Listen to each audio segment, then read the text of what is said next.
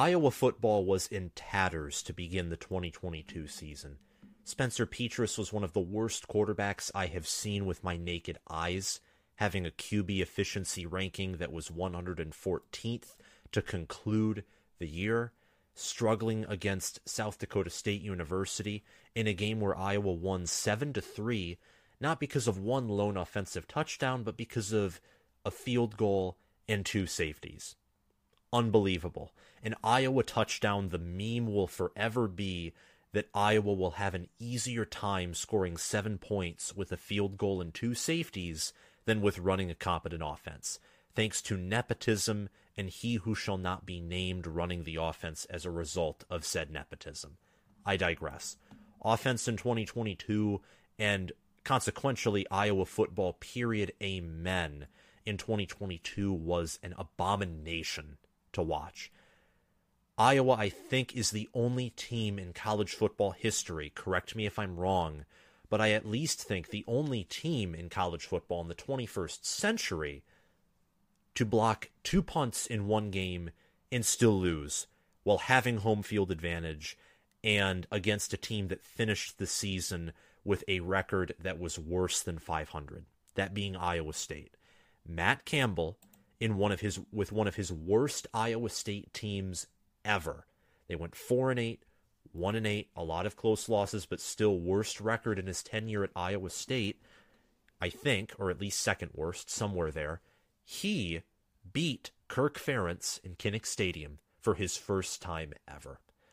Iowa started out 3-1, having unimpressive wins over Rutgers and Nevada. They barely beat South Dakota State at home, which, again, they won the national championship in the FCS, but seeing that Iowa was near the preseason top 25 in multiple rankings, that made it even worse, at least at the time. In retrospect, we understand that an FCS team that's the number one in their league will competently play against most even Power 5 schools. But Iowa, how close they played them, unacceptable. And then losing at home against the in-state rival is, of course, a nail in the coffin to start out the year, especially when Michigan and Ohio State are on the schedule. Iowa got their heads smashed into a brick wall by Michigan's run game, game control, and the fact that Spencer Petras against the Wolverines was sacked 4 times. He got sacked a ton in the next game against Illinois, got sacked 5 times there, and Illinois, with their backup kicker, beat Iowa in a battle of field goals, with Iowa losing 6-9. And then, after a bye week, where you think that maybe the offense can get some more preparation, Iowa comes out against Ohio State, and they even get a defensive touchdown, and they made life harder for C.J. Stroud than I thought they were going to. And yet Iowa turns it over 6 times on the offensive side of the ball. Spencer Petras was 6 of 14 for 49 yards, and Iowa only had 158 yards of offense. It was insanity. I did not even know what I was watching, if I'm being real with you. Sam Laporta had more receiving yards than Petras had passing yards. It's insanity. That's crazy. Even with little to no offensive talent because of the way that Iowa recruits, and even with average development, that is an abomination and unacceptable. After that game in which Iowa lost 10-54, where Ohio State, they were angry, wanted to score as many points as possible, who cares? They broke Iowa's defense. After a 3-4 start, Iowa quietly finished 8-5. And that's important to note because you get momentum. The team, all in all, looked better in the month of November. They beat Minnesota, they beat Wisconsin, they smashed Purdue on the road, who ended up winning the Big Ten West. They, thankfully, if you're an Iowa fan, crushed Northwestern. And even though they had a disappointing loss to Nebraska to conclude the season, at least the regular season, Nebraska nearly choked that game away too, but they held on for the win. Iowa, they had Cooper DeJean and Spencer Petras hurt, and while even if those two were healthy, I still think Nebraska would have held on to win. They had much better play offensively. Ramir Johnson, Casey Thompson, Marcus Washington, and Trey Palmer all those skill players had lights out performances. Starting off 3-4, when it looks like your team is not going to win a bowl game, and your team plays badly against Nevada and South Dakota State and Rutgers, and then beating teams like Purdue, Wisconsin, Minnesota, and Kentucky, who had winning records, that is an encouraging finish to the year. And Petras, even though he was still awful, got better as the year progressed. But he's gone. For someone with a 6'5 frame, little over 230 pounds, it was a shame that he could never pan out, but he didn't because of horrendous coaching.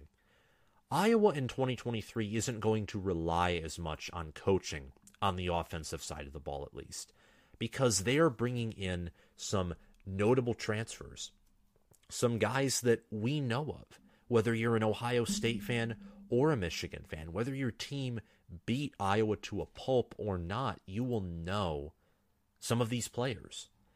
And I say that kind of in a funny, snarky way because it's true. Caleb Brown was on Ohio State, who beat Iowa by 44 points last year, and he'll probably become their best wide receiver. Highly recruited out of high school, got 1 year of development under Brian Hartline, and I think he'll immediately become wide receiver one there. Also, in terms of Michigan lost Eric All and Cade McNamara to the transfer portal, both coming off of injuries, and McNamara was benched before he even got injured.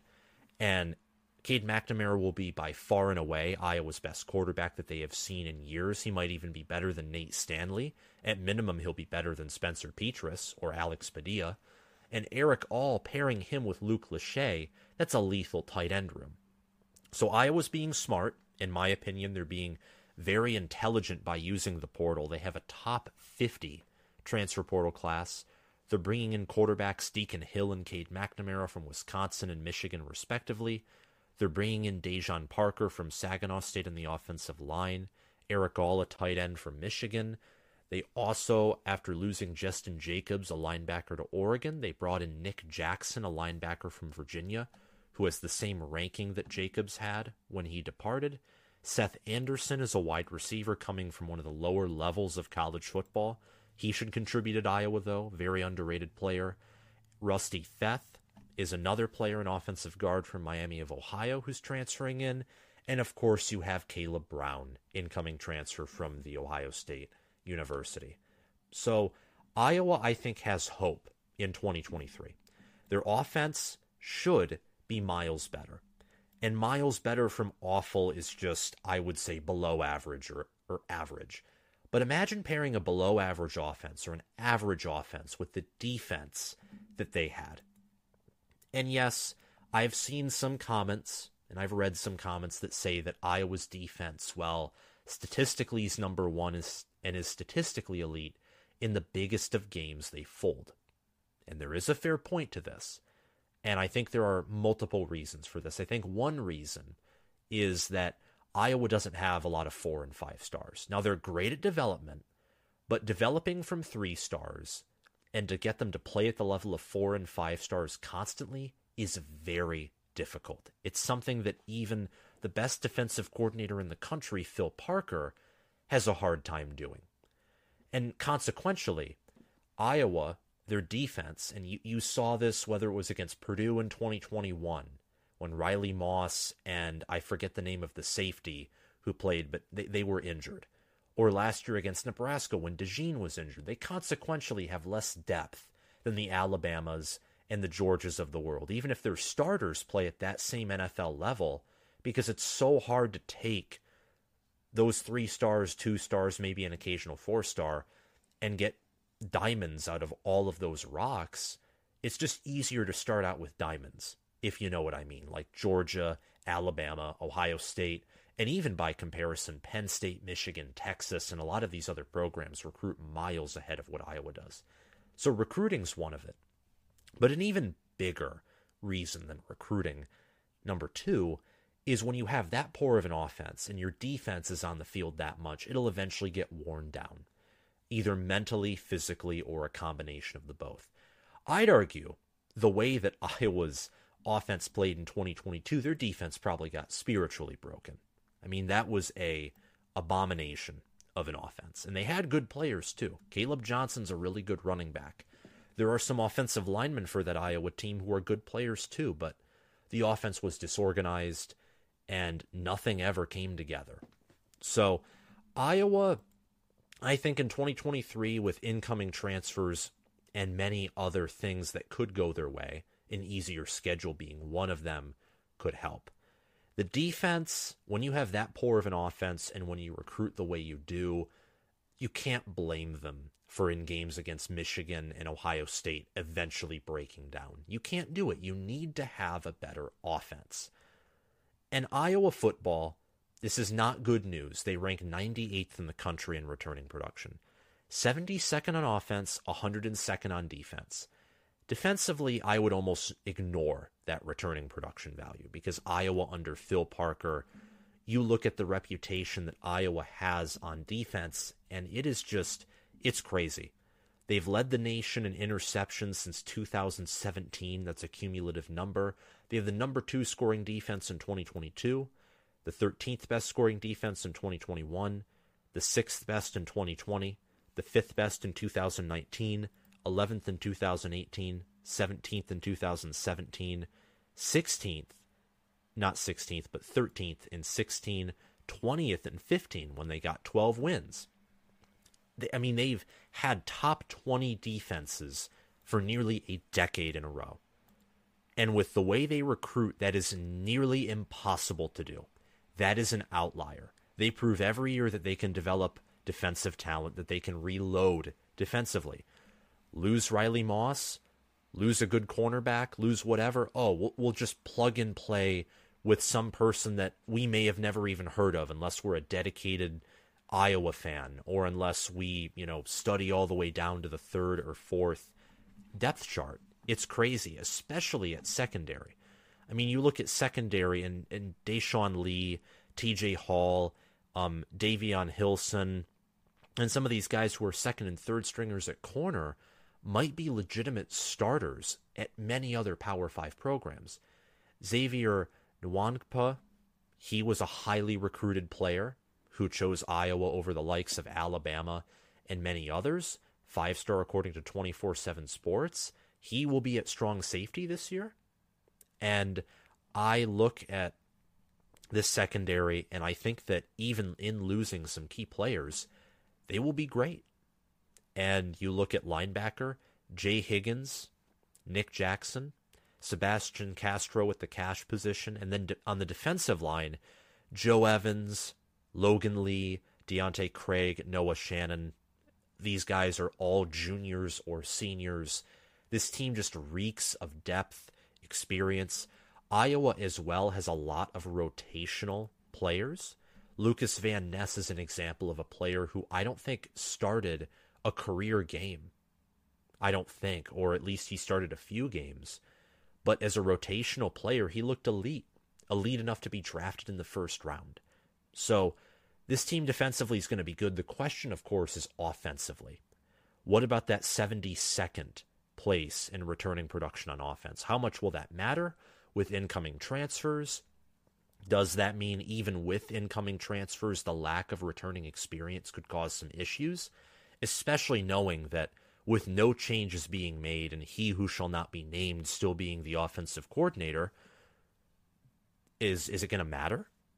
They have the 48th transfer portal class. They have four 3-stars and 3 4-stars coming in by transfer portal rankings. Seth Anderson's unranked. So they have 8 total incoming guys, most of whom are on the offensive side of the ball. I think only Nick Jackson's the only defensive player who's coming in. Caleb Brown and Seth Anderson are wide receivers. Deacon Hill and Cade McNamara are quarterbacks. Eric Gall's a tight end, and Dejan Parker and Rusty Feth are offensive linemen. So will that even matter? That's a legitimate question. And it's important. Returning production is important. When you have good coaching, I would say either good coaching or good recruiting or a combination of the both, you don't have to take it into account as much. And defensively, where Iowa has proven they can get 8 or more wins every year with just playing defense, and with the improvements they're bringing in on the offensive side of the ball, I think that this returning production number While not great, certainly, and I would say that low of returning production indicates that if you're an Iowa fan, and this dream, if it existed, was already dead, but there's no playoff win. Winning the Big Ten championship game is likely impossible unless something fluky happens in the East or something fluky happens in the Big Ten championship game. Even reaching the Big Ten championship game will be very challenging with Nebraska and Wisconsin upgrading their coaches. Minnesota, I think their offense is going to be forced to modernize this year with Ibrahim leaving and the depth they have at wide receiver, tight end, tackle, and they have a mobile quarterback. So there's a lot of questions for Iowa. Iowa is an old school program. Mark D'Antonio, for example, he modeled his Michigan State Spartans off of Kirk Ferentz's Iowa program. And he's gone. He retired. And to a certain degree, the world of college football forced him out because his tenure did not end in a glorious way. And for Kirk Ferentz, it very well could be the same thing. For a brief moment after 2021, with how Georgia basically won the national title with dominating defense and a good to great offense, but a far from elite offense in 2021 that really capitalized off the great defense, I thought that maybe there could be a return to the era where you did not have to have a great offense to win a national championship, or at least to contend constantly for conference championships and New Year's Six Bowls. And boy, I was wrong, because Georgia's defense statistically took actually a sizable step back from their 2021 unit, and their offense took a huge leap forward, and that's why they were able to repeat. If they tried to use the same style of football they played in 2021 with their 2022 team, they wouldn't have beaten Ohio State. They just wouldn't have. They had to adapt. Kirby Smart, Nick Saban, even Nick Saban returning to his older identity of playing better defense and pounding the football, he still is going to want to have great quarterback play, great wide receiver play, great tight end play, and most importantly, elite offensive line play, which is something that Iowa has been removed from for the past few seasons. Luckily, when it comes to Iowa, they have one of the Big Ten's easier schedules. Their toughest game is on the road at Penn State. There is no Michigan, no Ohio State this year. None of that. Ohio State and Michigan. Ohio State plays Wisconsin on the road and Purdue on the road, and they play Minnesota. Michigan plays Minnesota and Nebraska on the road, and they host Purdue. Neither plays Iowa. Iowa plays Michigan State at home, Penn State on the road, and they also play Rutgers at home. So they host Rutgers and Michigan State, play at Penn State. Those are their East Division crossover opponents. And the reason I emphasize that especially is if you look at Illinois, for example, last year, who was one of the better teams in the West, they lost all their crossover games. All of them. They lost to Indiana, Michigan State, and Michigan. So the East really is, in many things, some would say all things, but in many things far above the West. Their cross-divisional slate is easy, and they host Illinois, they host Minnesota, they host Purdue, they host Rutgers. They play at Iowa State, but I think that Iowa, with their history and with their, I think, superior incoming portal class, has a really good chance of winning that game. And they play on the road at Northwestern, who again should be a dud this year. At Nebraska and at Wisconsin will be games to pay attention to. And of course, the road game at Penn State. Home games against Minnesota, Michigan State, and Illinois could also prove to be troublesome depending on how the season goes. But we won't know that until Iowa plays 1 game, 2 games, 3 games, etc. Looking at 2023 and what I think of this team, I think the Hawkeyes should have a powerful run game behind Caleb Johnson. And the offensive line returns their center, Logan Jones, after losing Tyler Linderbaum after 2021, so they have a center with experience, and they also return tackle Mason Richman. And I think this offensive line should improve, which of course is going to help Caleb Johnson, who cemented himself as Iowa's best running back after his peer, whose name I briefly forget, ended up transferring away. He transferred away, I think, to Northern Illinois, that being Gavin Williams. Caleb Johnson ended up with 779 rushing yards, 6 rushing touchdowns, and he averaged 5.2 yards per carry, behind an offensive line that was one of Iowa's worst. And he had 151 carries. This is after he began the year with 3 carries against South Dakota State, 4 against Iowa State, and 7 against Nevada. So against some of Iowa's easier opponents, he barely got any touches. And that, of course, probably is what prevented him from getting at least over 900 yards, if not over 1,000 yards. Very good running back. I think that just looking at it from a game-by-game perspective, he kind of did what Braylon Allen did in 2021, where he didn't get in game action early, and not everyone knew about him or paid attention to him early on, but as the year progressed, he looked good. He averaged 9.1 yards per carry against Purdue, a team that in 2022 at times was very good against the run. He averaged 7.2 against Northwestern, 5.4 against Minnesota, 6.8 against Nebraska, struggled against Kentucky, Wisconsin, Ohio State, Michigan, and Illinois, but all those teams had phenomenal defenses as compared to Iowa's porous offense.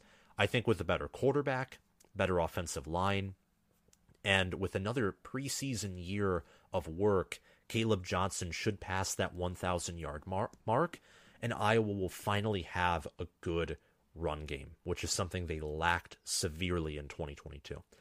Cade McNamara should be the best quarterback since Nate Stanley for the Iowa Hawkeyes. Cade led Michigan to success.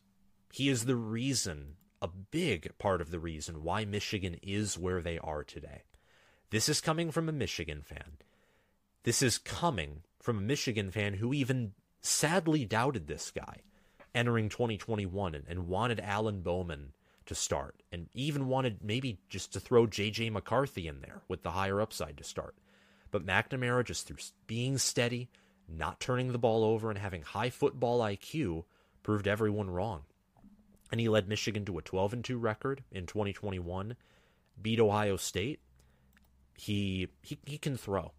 Look, he's an underrated guy because he didn't start in 2022, and the times that he did, he looked frustrated, he looked off, and he wasn't the best quarterback in the world in 2021.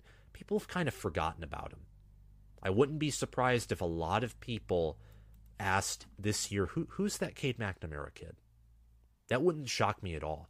And it wouldn't shock me at all if they were asking that after he led Iowa to a major win. Maybe they upset Penn State on the road.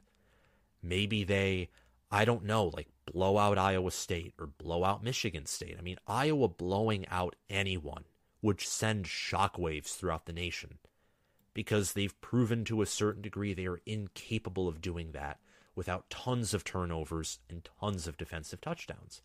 Maybe they go on the road at Wisconsin and just shut them down.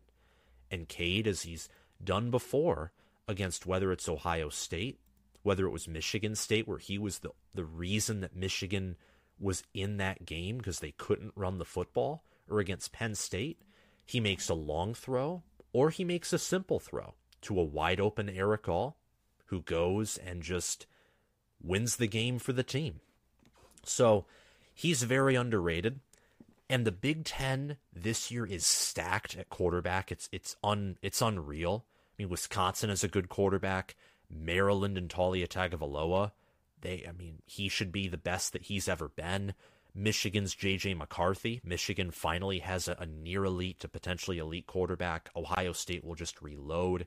Michigan State and Noah Kim. You gotta assume that if Peyton Thorne left, if he didn't feel like the job was locked, that Noah Kim has something going on there. Penn State has Drew Aller, their highest-ranked quarterback in history. Ethan Kaliakmanis at Minnesota. He is someone who's going to be above average. Jeff Sims is going to be great. Cade McNamara, Cade could be in the bottom half easily of Big Ten quarterbacks and still be a good Power 5 quarterback. The Big Ten and the SEC too, more importantly the Pac-12, and I think the Big Ten might be more so at the top of this list, but especially the Pac-12, they're loaded at quarterback. It's unreal. So in a sea where Cade will be easily drowned out by the noise, don't care about that, just win games. And McNamara will win you games. He will win close games. He will win blowouts. He will not win a college football playoff game. But he could even, this might be bold, but with the easy schedule, maybe he could even get the Hawkeyes there. Or at least in a position to where if they miraculously win the Big Ten championship game, if he gets them there, then maybe with just one loss on the record, they could slip in. Phil Parker returns Cooper DeJean at cornerback, and the secondary should just reload, be elite. They've actually recruited well there, as I've mentioned earlier. They have a 5-star at secondary in Xavier Nwankpa. They have Sebastian Castro, Jamari Harris, Quinn Schulte. They have a lot of good guys. And Nwankpa and DeJean, they still have years of eligibility. The other 3 are seniors, of course. Iowa runs a 4-2-5, 4-3 defense, so you got that physical front that in theory should be able to stop the run.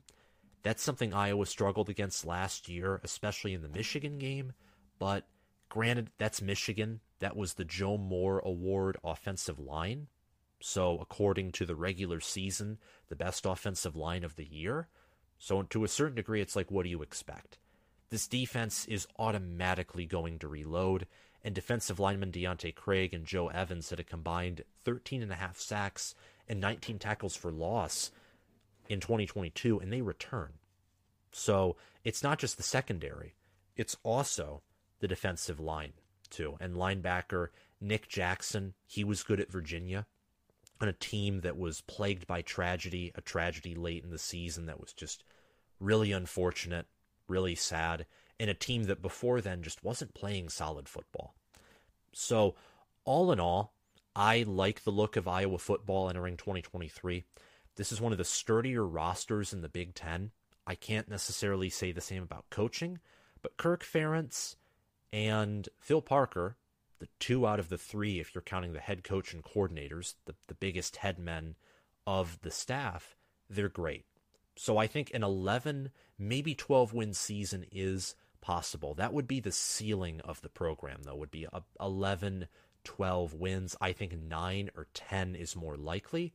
I think this team is going to improve record-wise at minimum off of last year due to an easier schedule, but I think the team, too, will be better and superior to last year's unit. Thank you guys for watching. If you liked this video, please hit the like button, hit the subscribe button, and comment your thoughts down below. And make sure to hit the notification bell so you can get notified when I post more Iowa football, Big Ten football, and college football content. See you guys later. Bye-bye.